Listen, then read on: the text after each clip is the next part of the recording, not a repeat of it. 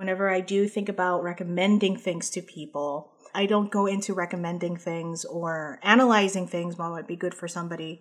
It's very personal in a sense where the first things I always ask folks, like, what was the last thing you enjoyed? What was the last thing that you're looking for? And tailor my suggestions to what you might see. Like, what themes are you looking for? What are you in particular looking to change about yourself, I guess?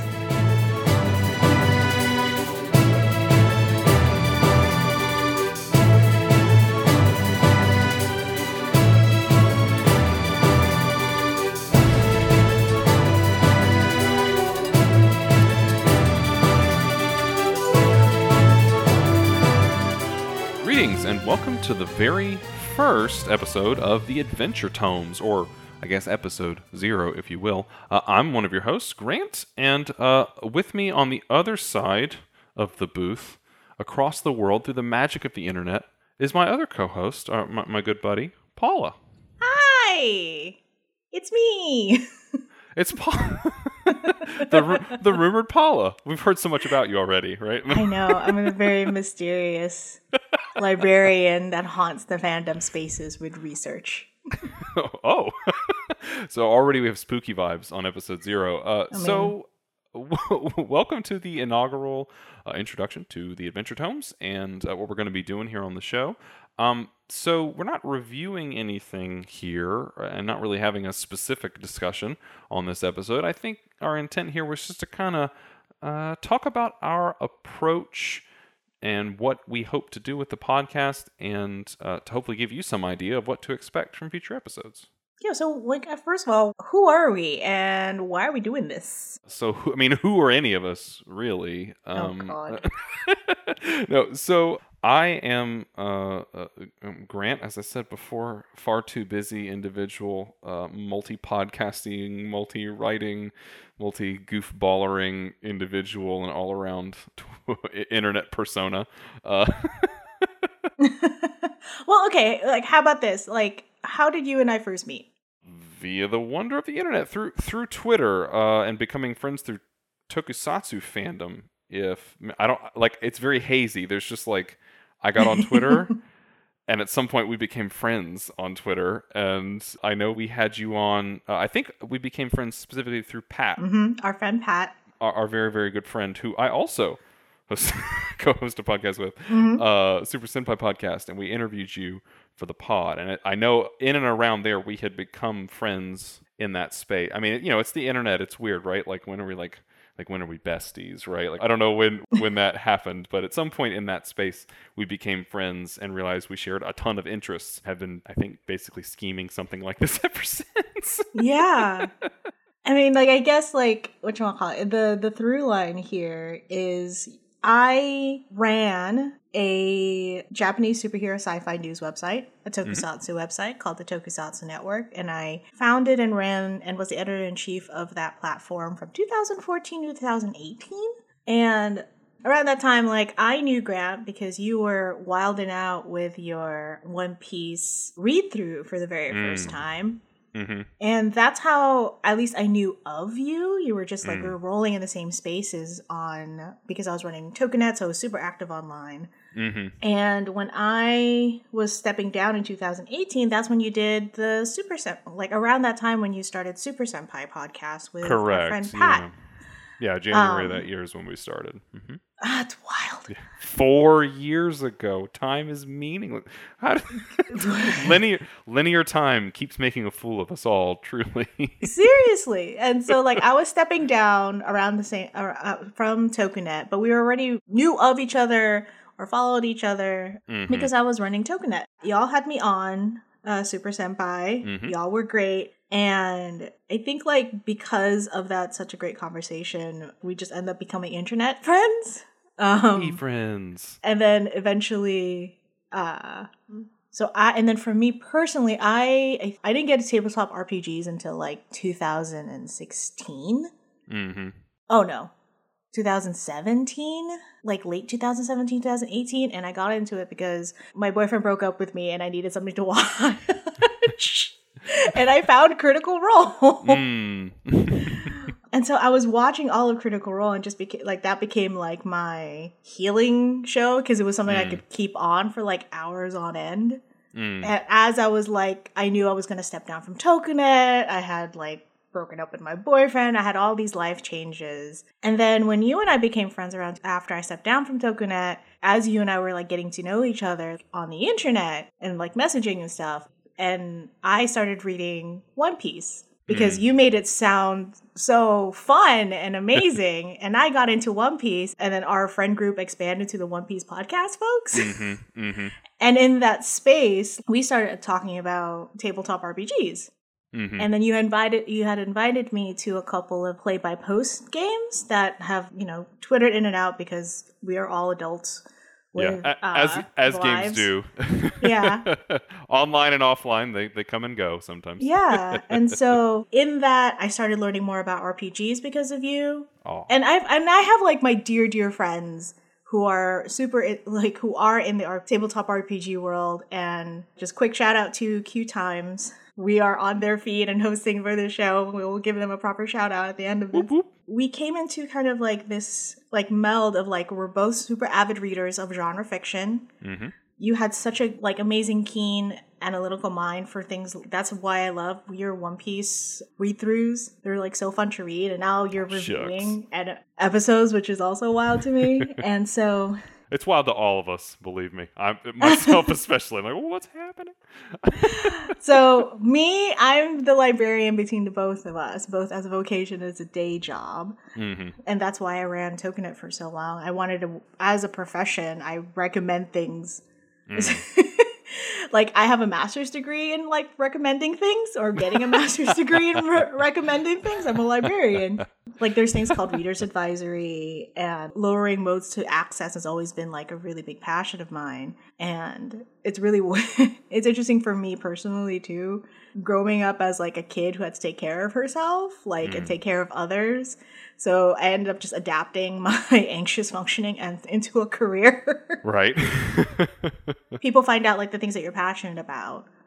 And like, how do you get folks to be interested in like things like the books that you read and stuff like that? But you and I like had such a shared language in the genre fiction that we both read and the analysis thereof. And as I started getting into the tabletop RPG space, and now, oh my God, we have a home game that I'm running. Yeah. Which now is I'm wild. a player in your game. How the I know. Quite literally how the tables have turned, right? It's wild. My introduction to it is very much like what most, now it's as mainstream as it is, what most folks' introduction is like the actual play shows, specifically like things like Critical Role.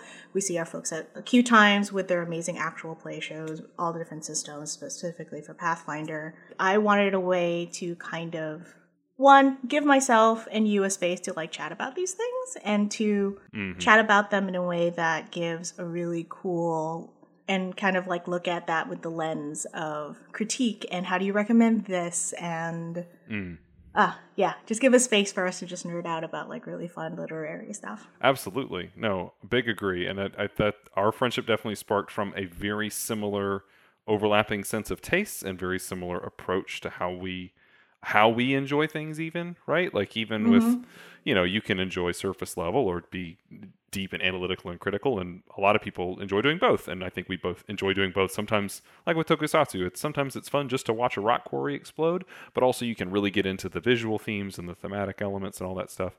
So that I guess the purpose of this podcast is to it is a book club. And it is us having a discussion in a book club, but it's definitely both at once a genre fiction thing and a sort of tabletop gaming thing at the same time. I guess for some of my own background, you're relatively new to the tabletop space in depth, which is, believe me, not at all a negative. Some of the best games I've ever run and been a part of were with people who were fresh out the grease, brand new. They'd never picked up dice before in their lives. And some of the worst game experiences I've ever had were with people who were very, very experienced at games. So years put in means very little to me, truthfully.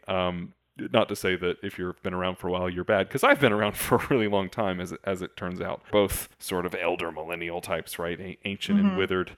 But for myself, I guess the intersection of all this has been kind of from the get-go. Like many children of the Cold War era, I grew up on a lot of action-adventure television stuff that was out there, but reading for me obviously unlocked that achievement in late elementary school. So, most of us somewhere in the late elementary to early middle school era, if we're sort of avid readers, that's when many people become readers, right? You get just enough basic kind of reading ability to read on your own and to start pursuing what you would like to read. And for me, an incredibly formative event was that my mother went on a trip to the United Kingdom. She went with some of her friends. They kind of had like a girls, like they all had gone to high school and college together, and they would occasionally travel, usually in just to different states or something. But this one time they decided, what if we all went to another country? Wouldn't that be fun? And so they went and traveled there. And of course I stayed with my grandparents, that she wasn't going to take me international because I was just in elementary school. But when she came back, she brought me obviously some little knickknacks or whatever, but she brought me some small items she thought I would like. Apparently while she was there, she found this little like hole in the wall like hobby shop place that was full of all these just wondrous, like she described it, she's like, I thought it was like a model train store, but it had all these little creatures and magazines and books. And she was like, I just thought you'd really like it. So she got me a copy of White Dwarf, which for those of you listening, that is the sort of trade publication of Games Workshop, and a couple of little Warhammer miniature sets. So I had a couple of like little elves and orcs and things like that. And of course, the White Dwarf that she got me, which probably won't mean anything to you, Paula, but it was a rather iconic issue, as it turns out. It was the issue, the inaugural release issue for Warhammer 40,000's second edition. Now, I don't know if this was, in my mind, it must have been the month it came out, but it could have just been a back issue that they had. I don't know, but it was current-ish. It had to have been, given the time frame.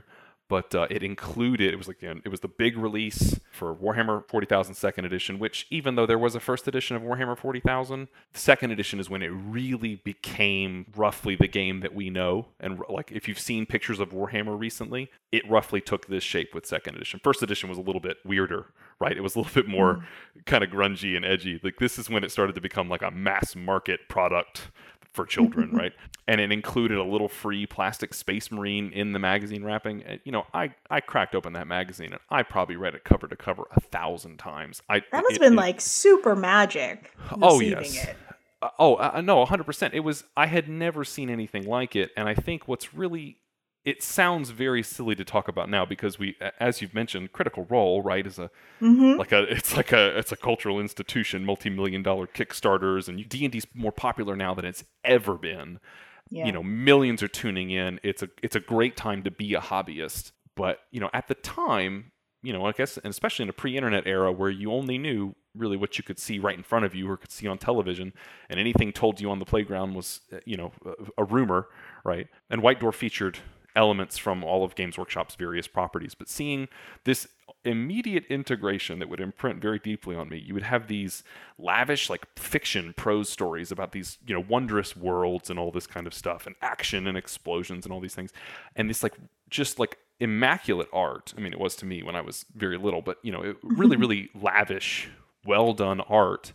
And then you'd have these little stat blocks and things of rules and things. So it's like this combination of art and of fiction and of gaming all integrating was a really early spark for me. And so, in the same way that, say, a Dungeons & Dragons monster manual, right? You get this big professional picture, like, what is a beholder? Well, here's this fantastic creature you've never seen before, and here's all this, fiction about it, and it's like, whoa, what, it can dream up alternate versions of itself, whoa, stuff you can never imagine. And then here are these hard mechanical arcane numbers and things to try to quantify and capture this visual and this fiction in a sort of mechanized form. And so to me, to come back to the podcast, I have always been in this space of genre fiction and art and gaming have always been mixed, and I've carried that through. I've been role playing for pushing 30 years at this point. Hey. I've been wargaming, tabletop gaming with card games and things like that. Reading the whole time. To me, every time I engage with genre fiction, which I love, I'm almost immediately thinking, how could you turn this into a game? How could you tell a story with this with like players around a table or in some kind of other setting? How could you mechanize it? And then when I engage with mechanics and games, I'm like, what's the narrative you could attach to this? What's the story you could attach to this? Like, to me, they're always like magnets. They're always pulling on each other. And like, so that's certainly going to be my approach here on the podcast. Like, when we're talking about genre fiction, I'm almost always going to be bringing up like, okay, how would we put this in a game? How would we make that work? How could, are there games that try to do this and do it successfully, or, what's important to try to capture? And then when we talk about gaming systems, which we will also do, it's going to be what kind of stories would you tell? What kind of characters could you make? Do you see this as a short-term thing? Could this support really long-term play?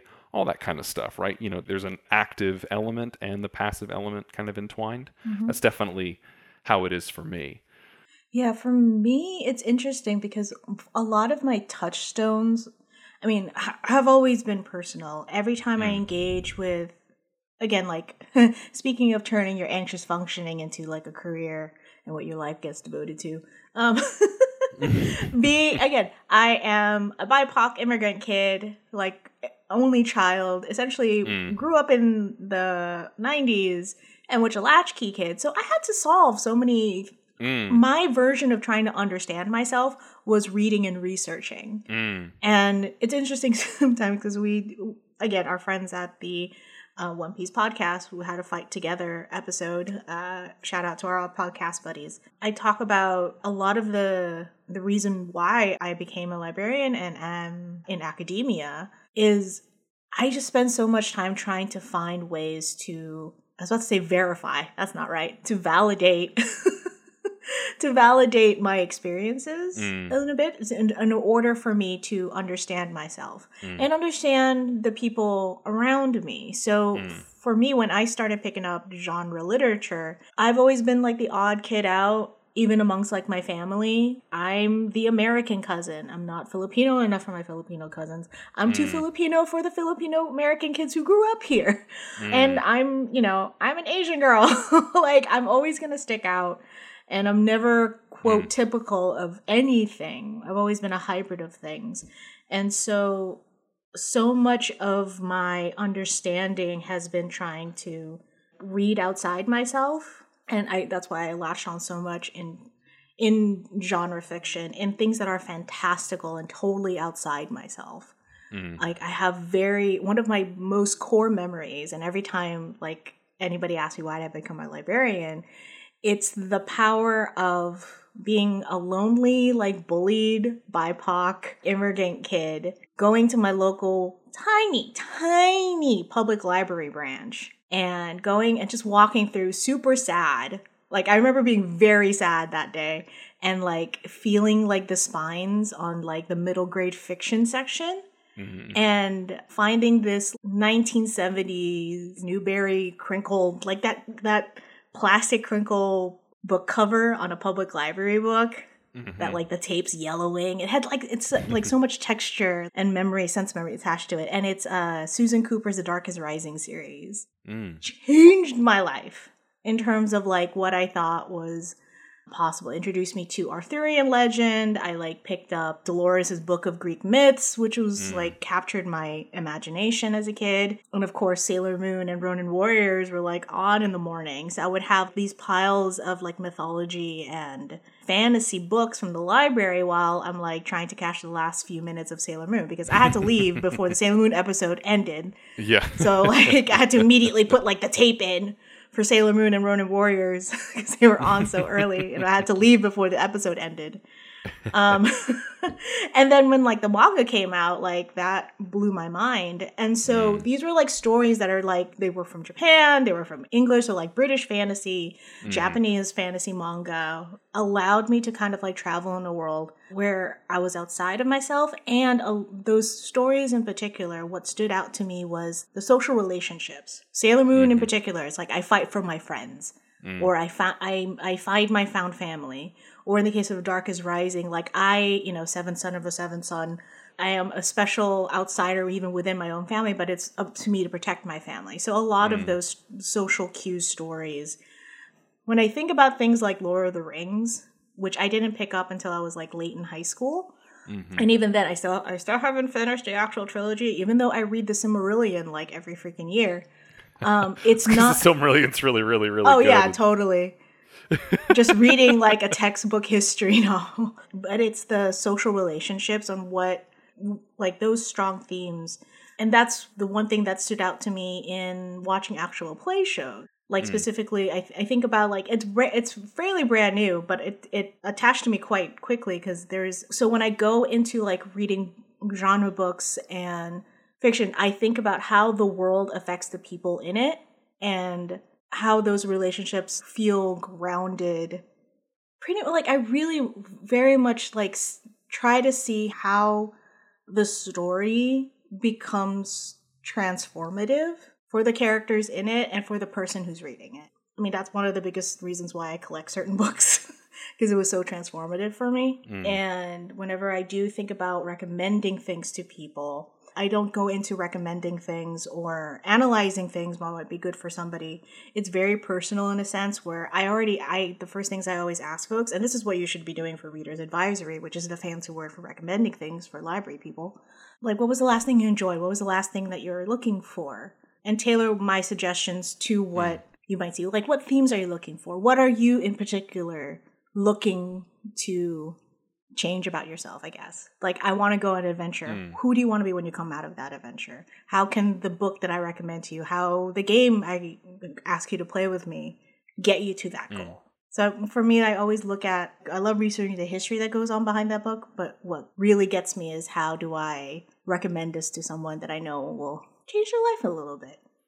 Which might be a super lofty girl, probably never going to happen, but it's like very emotionally invested, but I feel like that's kind of like where I'm coming from. I definitely look into how do the mechanics of the game that I play or the story that I'm telling become a transformative journey as we're going through it. That's what I'm looking for. I love transformative stories.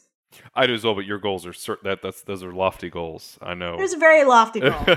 I guess for myself, for my context for growing up, even though I was, cishet white boy from banjo country, I fit right in that sense. The external signifiers, right? So I didn't face any of that sort of element, certainly, but the rituals of life, so to speak. You wake up, you go to work or go to school, and you go to church 3 times a week, and then you go to bed early because nothing's open, and you wake up and do it all again. And if you're not into sports or hunting or fishing, there's not really much for you here. It's not like a world that was inimical to me, but it was kind of dull. I was like, well, sure, like I'll go and do all the things I'm supposed to do, but I'm not really enjoying this, and I'm not mentally stimulated. I want to I didn't despise my context. I wasn't like, oh, this is terrible, but I was just like, this is not exciting to me. I want to read books and think about other bigger worlds. Whenever I'm looking at fiction and things like that, I know Warhammer was, in its various incarnations, the way in which a lot of those stories were told, which was not really a consistent framework per se. Like, there was always more to explain, there was always more to find out, and everything you found out raised further questions, created more mysteries, and created more space to imagine and or tell stories. A classic example, right? What are the most iconic things that say come out of Warhammer 40,000? When you say Warhammer, you probably think of Space Marines, right? These big space knights or whatever. They're the poster boys for the setting, 100%. And so you start talking about like, okay, well, who are these Space Marines? Well, they're organized into these fighting forces called chapters, and there's 20 of them. Oh, okay. Well, who are the 20, right? Okay, that sounds limiting. There's only 20. Well, there's 18 of them, but 2 of them are mysteries and lost to time. We just don't know who they are.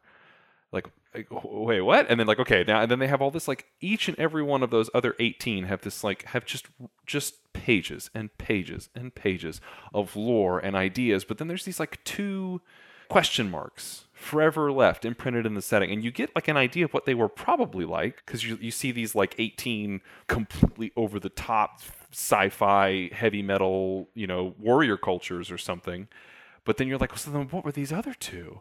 And like what do you mean they're mysteries? They're like the most important thing in the setting. Like they're like the Mickey Mouse of this. Like how do you not know what they are? But like one of the big themes of just like decay and forgetting and like things being lost is like such a like essential part of the setting.